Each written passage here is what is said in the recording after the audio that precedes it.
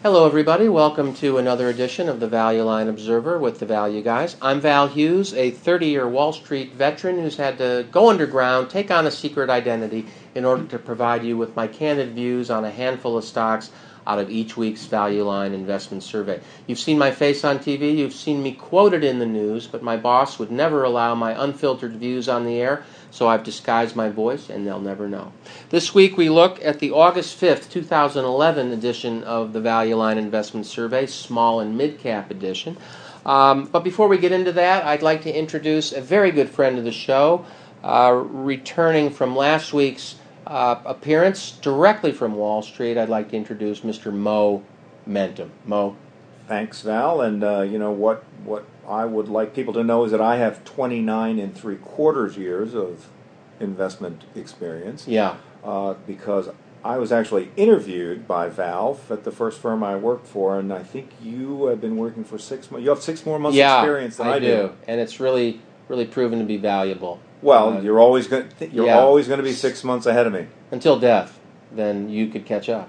That's possible, but at least in professional terms. Yeah, that's right. How do I ever win that race?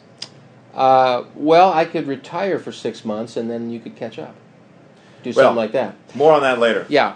Before we get into the meat of the show, I need to introduce a couple of caveats. First, this show is for entertainment purposes only, and that's not a guarantee. Secondly, it's after work, after hours, just a hobby. Both Mo and I are professionals doing important work during the week, looking at filings and ratios and talking to management and models, and we don't do any of that here on the show. And finally, and I'll speak for myself, I have been drinking. It is after hours. I'm just, Wall Street's a busy place. I'm just trying to enjoy myself here after hours. So it's after hours. Yeah. If it gets any more after hours, trading's going to reopen. Yeah, we got to get going. But it's a pretty tough day today, wouldn't you say? Well, judging from how much liquid is left in that bottle on your desk, I would guess that it has been a pretty tough day. That was supposed to be for emergency purposes only, so you could. Broke the glass we opened and it pulled today. that out? Yeah, we opened it today. Whew. So how'd you do? Well, Mo, as you know, we run a little small cap value product here in the shop, and our benchmark in terms of the index that our institutional clients like us to beat is called the Russell 2000 Value. So that's our benchmark. And that small cap, mid cap, it's everything. That's small cap value. All small cap. And so I have it on the screen here. That was down 5.47% today. And that's a big drop. And then our composites, we were down 5.2% today. So that was not a great day. So let me ask you a generic question, since I'm not that familiar with small cap names. They typically, I would assume, more volatile than the rest of the indices. Well, small cap's going to be more volatile, for sure. In part, they're smaller, so investors coming in out of the stock have a chance to affect the stock a little more. There's simply not as much liquidity in the name, not as much inventory held by principals, and not as much natural demand to absorb the flows of supply and demand. So yeah, you get a lot of swings. Also, in small cap, you tend to, because they're small, when you have a period that looks a little bit difficult, like perhaps today, for example, let's say that your view is that the trajectory of the economy is going to head south all around the world. That's certainly what it seems like people were thinking today. If you do that, small stocks certainly have the potential to be harmed more. Why? Just because they're reflective of younger companies? They're more fragile, or what other reason? Yeah, I mean they're younger. They don't have as many deep relationships. I mean, if you're doing 100 million, I mean the obvious thing is you only have 100 million worth of customers. So if it's 3 big customers or 10 or 20 that could harm you, you have risk, and the market reflects that in traditionally lower PEs on average. bigger swings in up and down days. And these statistics are all available on the Russell site, russell.com. You can go in and dig into that. But I think basically it's what can happen to a small company has a lot more variability in the short term than what can happen to a big company. They tend not to be as capitalized often. Yeah, right. They're not as well capitalized. Their customer relationships aren't as long. They don't have people that have been at the company as long. They don't have a core. For example, just to pick a big company, IBM, and I'm going to make some of this up, but they could have 10,000 people that have been there for 20 years. I mean, that's a very powerful core group of a stable entity. Whereas a new company, we bought a little bit of a company the other day called Limelight, which handles the traffic of Amazon and Netflix. This is a young company. Their industry is just really coming into its own now. Somebody could invent something next week that is superior to their product, and boom. So you have the potential for disruptions. I think are much greater in small companies too, and frankly, that's why we do it. It's an opportunity really for an analytical team to dig in and look for those competitive advantages that the market might not know about. When I think about small cap, one last thought on that before we go to our names. When I think about small cap, I often think retail investors. When you look at these companies, are they mostly owned by funds? You're a pro. I know that if the majority of the stock is in hands like yours, you're not going to panic. Or are they mostly in? Well, I did lock the windows, so you did, yes. That was not a panic move. That was a safety calm move. Safety. Yeah. Safety move. I think that's important. I think that I would actually take the opposite view. Retail investors, they like to own things that they've heard about. So the big cap names, like for example, Starbucks. I can go to a party and talk about Starbucks, and people want to buy it. Why? They've heard of Starbucks.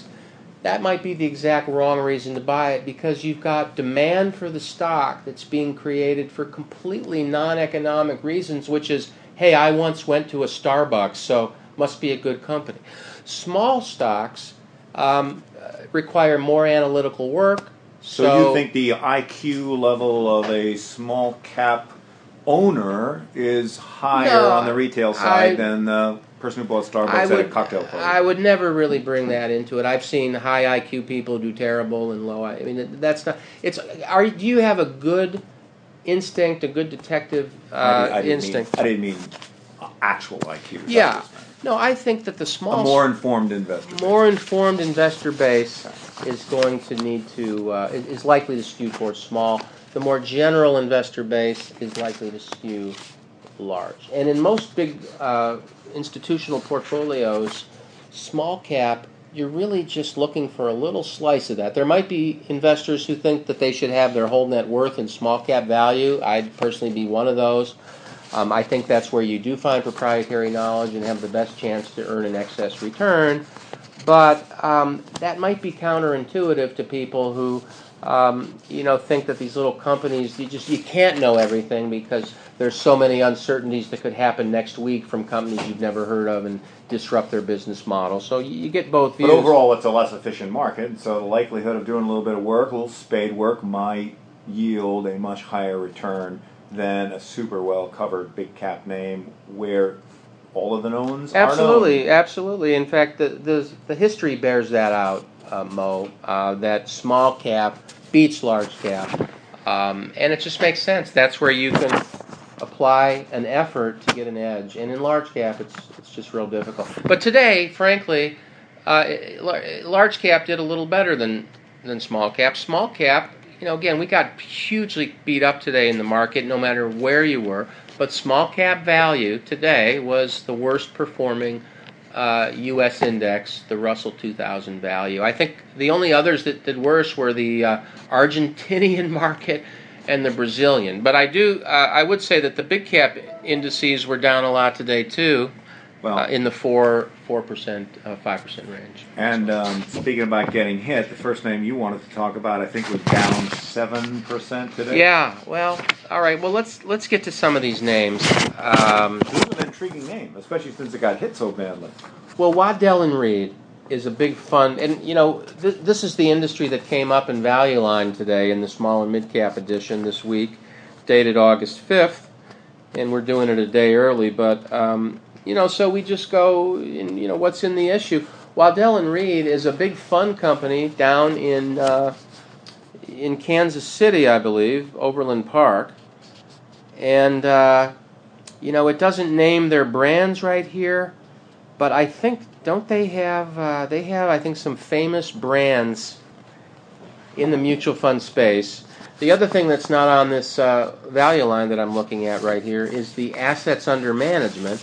And a lot of times for a big asset manager, and I've been at a lot of them, the value of it is going to be based on the assets because the assets are what drive the revenue. And a good rule of thumb for asset managers is you're in the 3 to 4 times revenue base for a valuation. And on here, I'm seeing revenues of $1 billion, and I'm seeing a market cap of let's see, where's the shares? Let's see, 85 times 33. What's that math? I don't have a calculator here. 85 times 33, I just got one. That's 2.8 billion. So I've got $1 billion in revenues, and a rule of thumb on these things is 3 to 4 times revenues. That means just on the fund business alone, if this $1 billion is all fund, you'd argue that it'd be worth 3 to 4 billion, and today it's trading at 2.8 billion.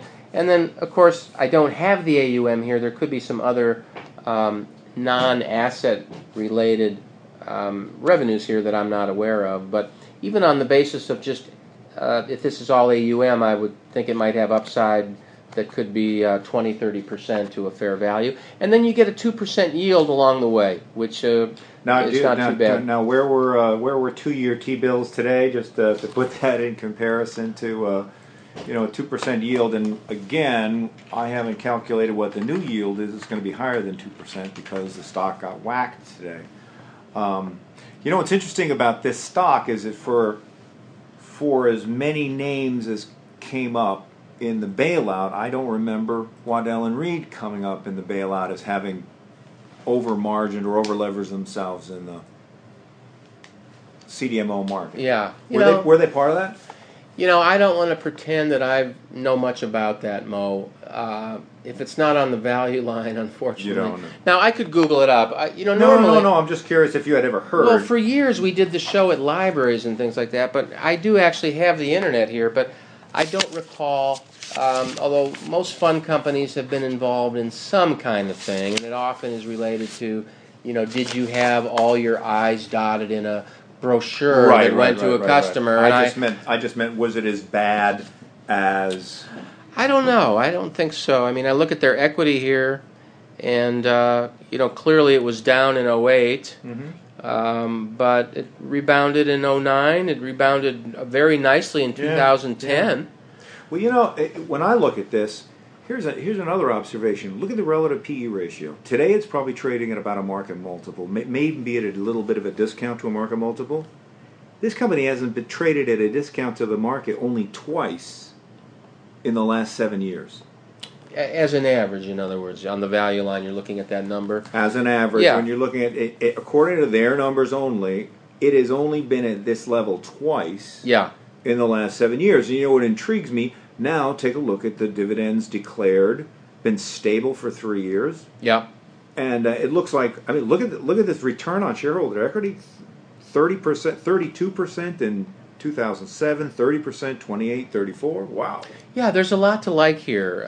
Notwithstanding that the stock was down 7% today, I like it even more now than I did yesterday. But the returns on capital in the 20s, high teens, that's impressive. The return on equity, that's impressive. They have a margin that's in the 20% range. And one of the things I think you have here is a trend at your back is that the traditional wirehouses on Wall Street, your Merrill Lynch's, Goldman Sachs's of the world, UBS's of the world, they've kind of been, they've lost some, I guess, respect over the last few years because of the problems that they've had, and so at the margin they're losing share of investable capital for the baby boomers, and people like Waddell and Reed, these fund companies that weren't involved in some of the issues on the street, are picking up some share. And that's not to say that Goldman and such aren't great companies, or that we may have worked there, what have you. They are, but the premise might be that some of these fund companies are going to pick up share. And that may be happening if you Yeah. also look at their net profits. They've gone from 96 million to 105 to 157 last year, and if that continues to track, what you see is a pretty seasoned trend. It's not like you're saying, yeah, it's a turnaround candidate based on 5 or 6 or 7 quarters. Pretty seasoned trend of doing everything right on the fundamentals, great yield, discount to a market multiple. It's the only second time in all those years. And I don't recall him ever getting caught up in that bailout mess, and that might be a sign of a slightly more prudent management team. It could be. I just don't remember. I don't want to state that. But, for all those reasons, Mo, it's I think it's intriguing. pretty good valuation for a better-than-average company, Waddell & Reed. Ticker WDR. Zoom. All right. So I guess that about wraps it up then. Anyway, I got a couple more here to do. I'm just kidding around. Yeah. Although it's late. Yeah, we haven't had dinner. We're both, professionals, and we got together here to do the show, and I'm a little hungry, so I was just sort of kidding you. I know you're hungry. You want to get out. You probably have stuff to do. You got a big road show starting tomorrow or something. You have to buy me a drink before. Okay. Let's get this going. Then next up is a company called Gray Television. As opposed to color television? Yeah, exactly. I mean, a bad idea. I don't know. Change the name of the company. It may be bad already. Yeah, maybe it's an old name. GTN is the ticker. And the first thing that caught my eye is across the top of value line, it's 11 times earnings, a 34% discount to the market PE. But you know what? I wonder if that means anything. Well, it could mean that it's cheap. Let's see what that stock did today. Kind of a fun little moment here.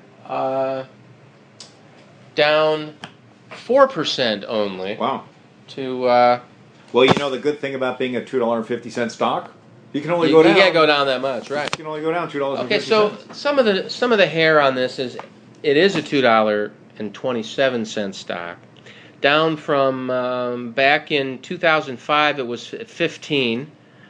The highest it's been recently was 8 in 08, and what's been happening on this thing is that they lost a little bit of money in 09.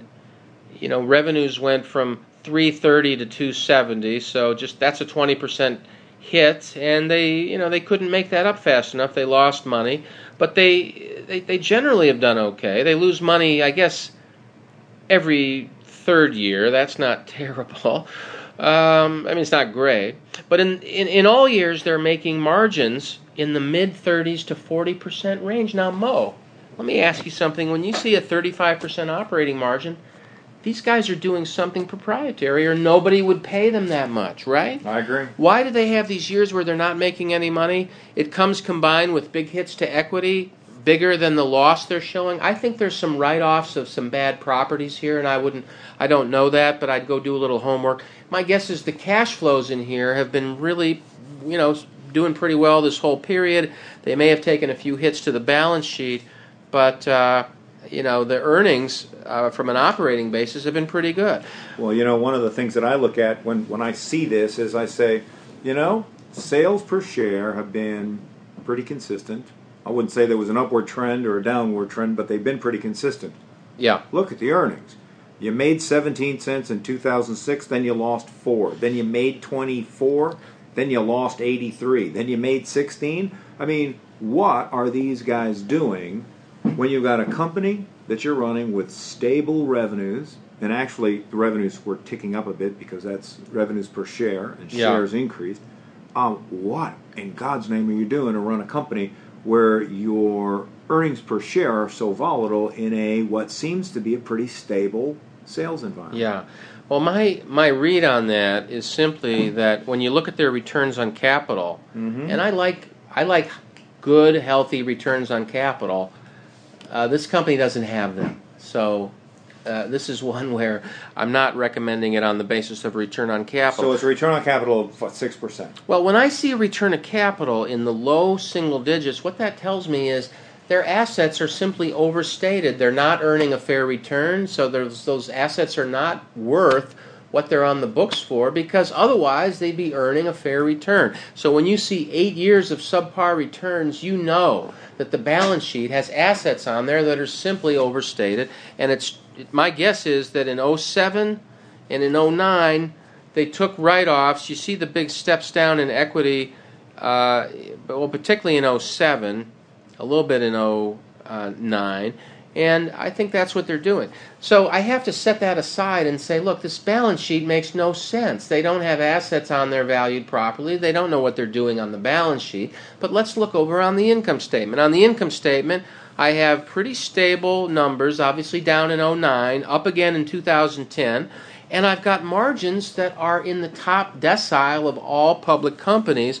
So clearly, between the sales line and the operating margin line, everything's great. Right. But something's happening below that line. I'm going to guess it's write-offs. And when you see losses, again, Wall Street doesn't like losses. Even if they're write-offs driven, the first reaction is, oh, crap. And then the second one is, well, okay, that's non-cash. But you're not happy. So my guess is that some of the subpar multiple here, the discount, is due to the fact that Wall Street analysts, investors, they don't like seeing these random write-offs. They think that television, as we know it, is in trouble due to Netflix. And what I'm going to suggest is that the cash flows here are pretty strong. If I take the operating margin, which is 40%, multiply it by the revenue, which is $350 million. Wait a minute, I'm actually using a calculator. 350 times 0.4. That's $140 million in operating margin. Now they do have debt. They have $800 million in debt. So let's say that pays, I don't know the interest rate, but let's say it's even 8%. So 800 million times 8%, that's $64 million.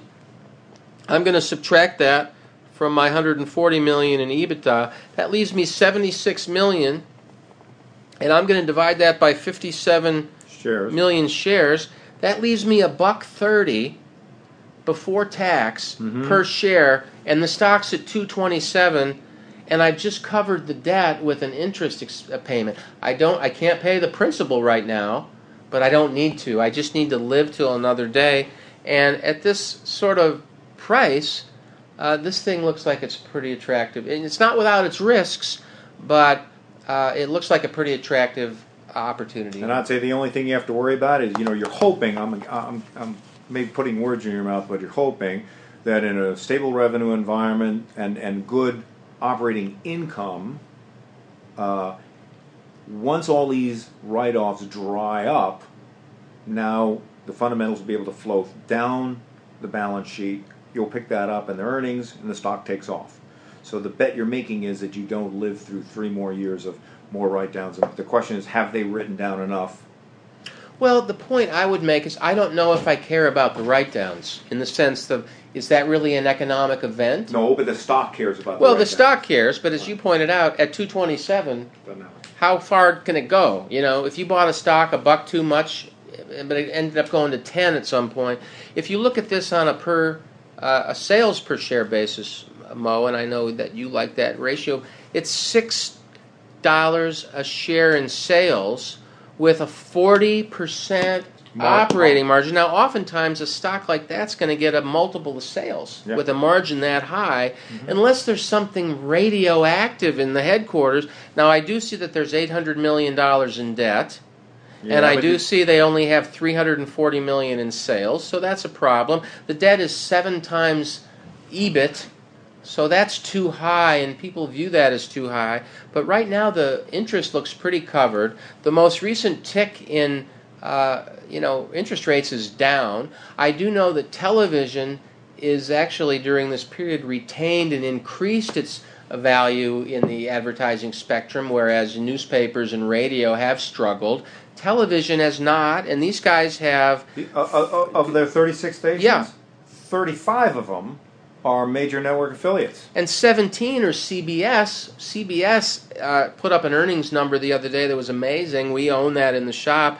And, that's half their stations are in the number one network. Yeah, I got to admit, that's definitely worth it. If I was going to kick the tires a little harder on one, I'd definitely look at that, especially if you think that sometime in the next year, the balance sheet issues, which I know they're accounting events, they're not cash flow events, but the market treats it the same. Yeah, they will not like that, let's face it. But if that is now behind it, and that maybe was what the stock is showing you, even though it got hit today, it's been a pretty decent performance since 2009. Maybe you're at the very early stages of a cleanup of the lower part of the balance sheet. Well, if you think television stations have a future, and there is a question about that, so I would say the CBS affiliates, that's pretty important, although, the economics of that in the recent years has been you're having to pay CBS to use their programming, whereas, as recently as 5 years ago, they were paying you for programming, so to carry the programming. So there has been a swing in that regard.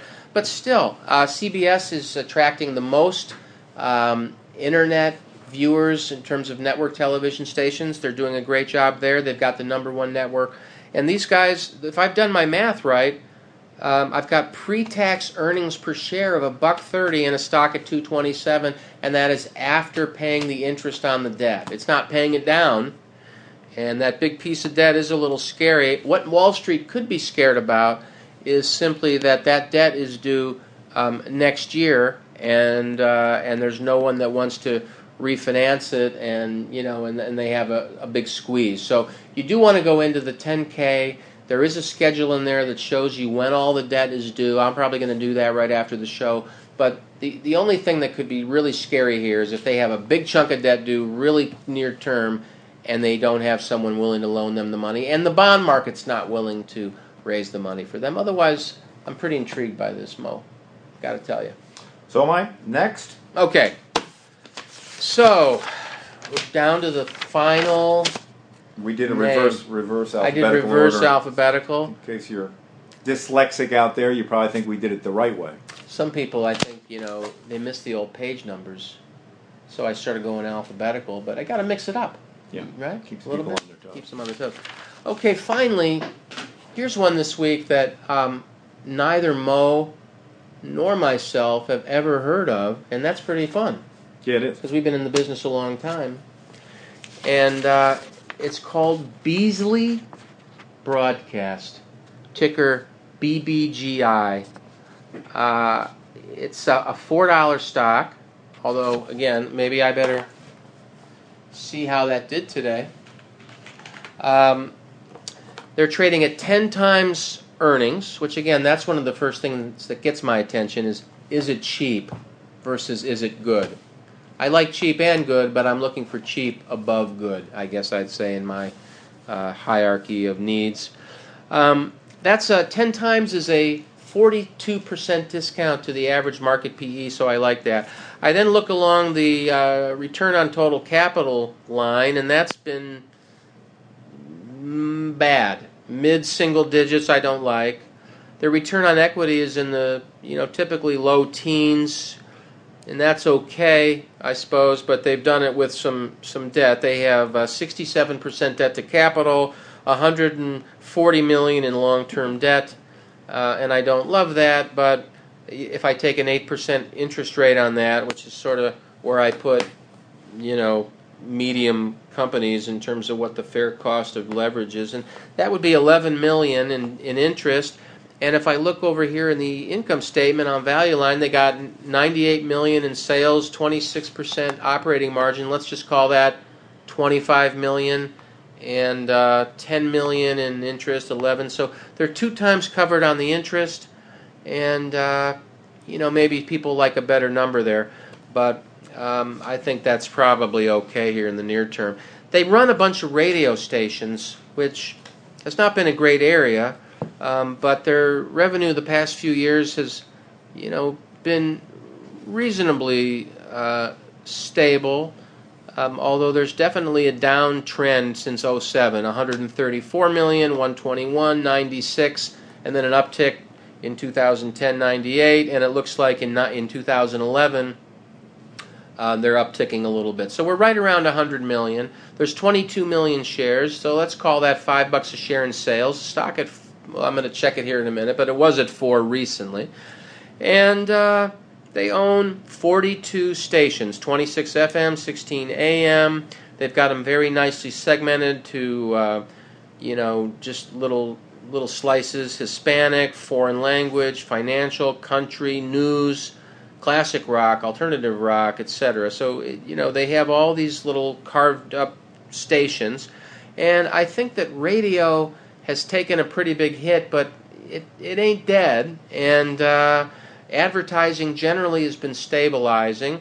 And I do think that there's some technology coming to radio, HD radio and all that should keep these guys alive. And of course, they're all streaming to the internet now. And in many cases, there's apps and all that associated with it. So if you had a little Sony transistor radio in the 60s, clicking on your favorite station, today you're going to have an iPhone and you're going to be clicking on a little button and you're going to get your station. I mean, who cares? It's the same thing. And they do that. I'd say the risks here are the debt and the thought that radio advertising in particular is going to continue its poor performance. And if you thought that, maybe it'd pass. But what I think is there's an opportunity. There's more listeners increasingly because of mobile devices. They can get the radio, and these guys have a good base of stations in some pretty big towns: Atlanta, Boston, Philadelphia, Miami, West Palm Beach, Las Vegas, etc. So there you have it, Mo. Beasley Broadcast. Well, I think there's something that's caught my eye as you were talking. I was looking over these numbers. Now follow this. Yeah. In 2007 and 2008, the stock took a big hit. Yeah. A big hit. Big. And since then, it's been on a rebound. So the question is, what happened in 2008 that triggered such a precipitous decline in the stock? Looks like more than half. I think I know the answer to that. I do too. Okay, good. What do you think? Well, I do know that in 2008, advertising completely dried up. Wrong. And I totally disagree with you. Okay. But I do know that. But we owned a couple newspapers, and we owned a network television, and in 08, that industrial production number in the fourth quarter plunged like it hadn't plunged in 30 years, and I think that scared the heck out of people. Well, here's an alternative. Okay. Alternative past. I live in an alternative universe, so I should Perfect. have an alternative view. Great. What is it? All right. Yeah. Revenues per share in 2007 and 2008 were basically flat. No collapse there. $5.63 in 2007, $5.36. So stable. Yeah. Look at what happened to earnings. Earnings went from 27 cents to $1.37. Do you know why? Probably sold some stations. Exactly, they sold some stations. Yeah. And if you look at what happened to their book value over the same period, book value went from $3.58 to $2.10. Yeah. Look what happened to their debt. $190 million went to $170 million. Yeah. Went to $140 million. Yeah. So you know what I think happened? I think Yeah. they sold off some stuff. They got a good price for it. Yeah. They paid down their debt. Yeah. And the stock reset to reflect the downsized company. So there really wasn't any collapse in the stock. They didn't do anything wrong. What the stock is telling you is that this is a very smart company. They would have grown, the stock would have grown through this whole period, but they sold a bunch of stuff. And even though they paid down their debt, Yeah. they were a smaller company, maybe slightly smaller earnings potential. The stock has reset itself at the end of 2008. Yeah. And it's been heading straight up. Yeah. So I'm a lot less concerned about that big dip. Maybe it's a real name here. You see what they did today? I did not. Let me look that up. What do we got here? BBGI. And because to me it looks like stable revenue environment. Just like when we looked at Gray a few minutes ago, we said media stable revenue environment. It may not be growing, but it's stable. And all the other operating revenue, all the other operating ratios look good to me. I just think that it's a reset. Wow, this was down only 1% today. Interesting. 4 cents. So it's still above $4. It's it's actually 4.36. So it's gone. So up on the value line, this says 4.05, which was priced a few days ago, but now it says 4.36. Let's see the chart here. It's a great looking chart after the reset in 2008. Look. So there's the last 5 days, and it's got a little uptrend, although it's such a thinly traded stock that you can see if you show up to buy any, that in and of itself pushes the stock higher. They're located in Naples, Florida, so it's a good company to visit for us to in visit the winter. And, kick some tires. Yeah. Our next show will be from Naples, Florida. No, that's too early. No, right. We Another got to do that so. in January. So I don't have much more to add on this one. I didn't do a lot of work on this, and people expect nothing more from me, I want to say, than that. But this whole advertising area is getting a little bit of improvement. The digital era and the internet advertising are giving advertisers more tools to measure the success of advertising. So it's actually becoming more valuable because you can measure its effectiveness and adjust as you go to make it more valuable. So it's a little bit self-fulfilling based on the new tools. And I kind of like that, and it's 10 times earnings. So I'm a buyer. And since you like valuable things, that only makes sense since we're the value guys. The value guys. Yeah. So, Mo, I guess we're coming to that sad part of the show that's the end of the show. And I want to thank you very much for joining us again this week. Sounds like you might be back again. I would love to do that. Anytime somebody's willing to buy me a great dinner and give me a few free drinks, I'm willing to kick around. Well, we're going to hope the listeners will... So anyone that wants to buy Mo a free dinner and a couple of drinks, write on in, and it sounds like you'll have a chance to hang out with Mo. Is that... You can wire your transfer money to Smith & Walensky's across the street. That's perfect. You can pick it up right at the bar. So thanks, everyone, for listening in. This has been the August 5th, 2011 edition of the Value Line Observer. We do take email. And checks. You can catch me at val@thevalueguys.com, and Mo is mo@thevalueguys.com. And thanks for listening in, everybody. See you next week. Good night.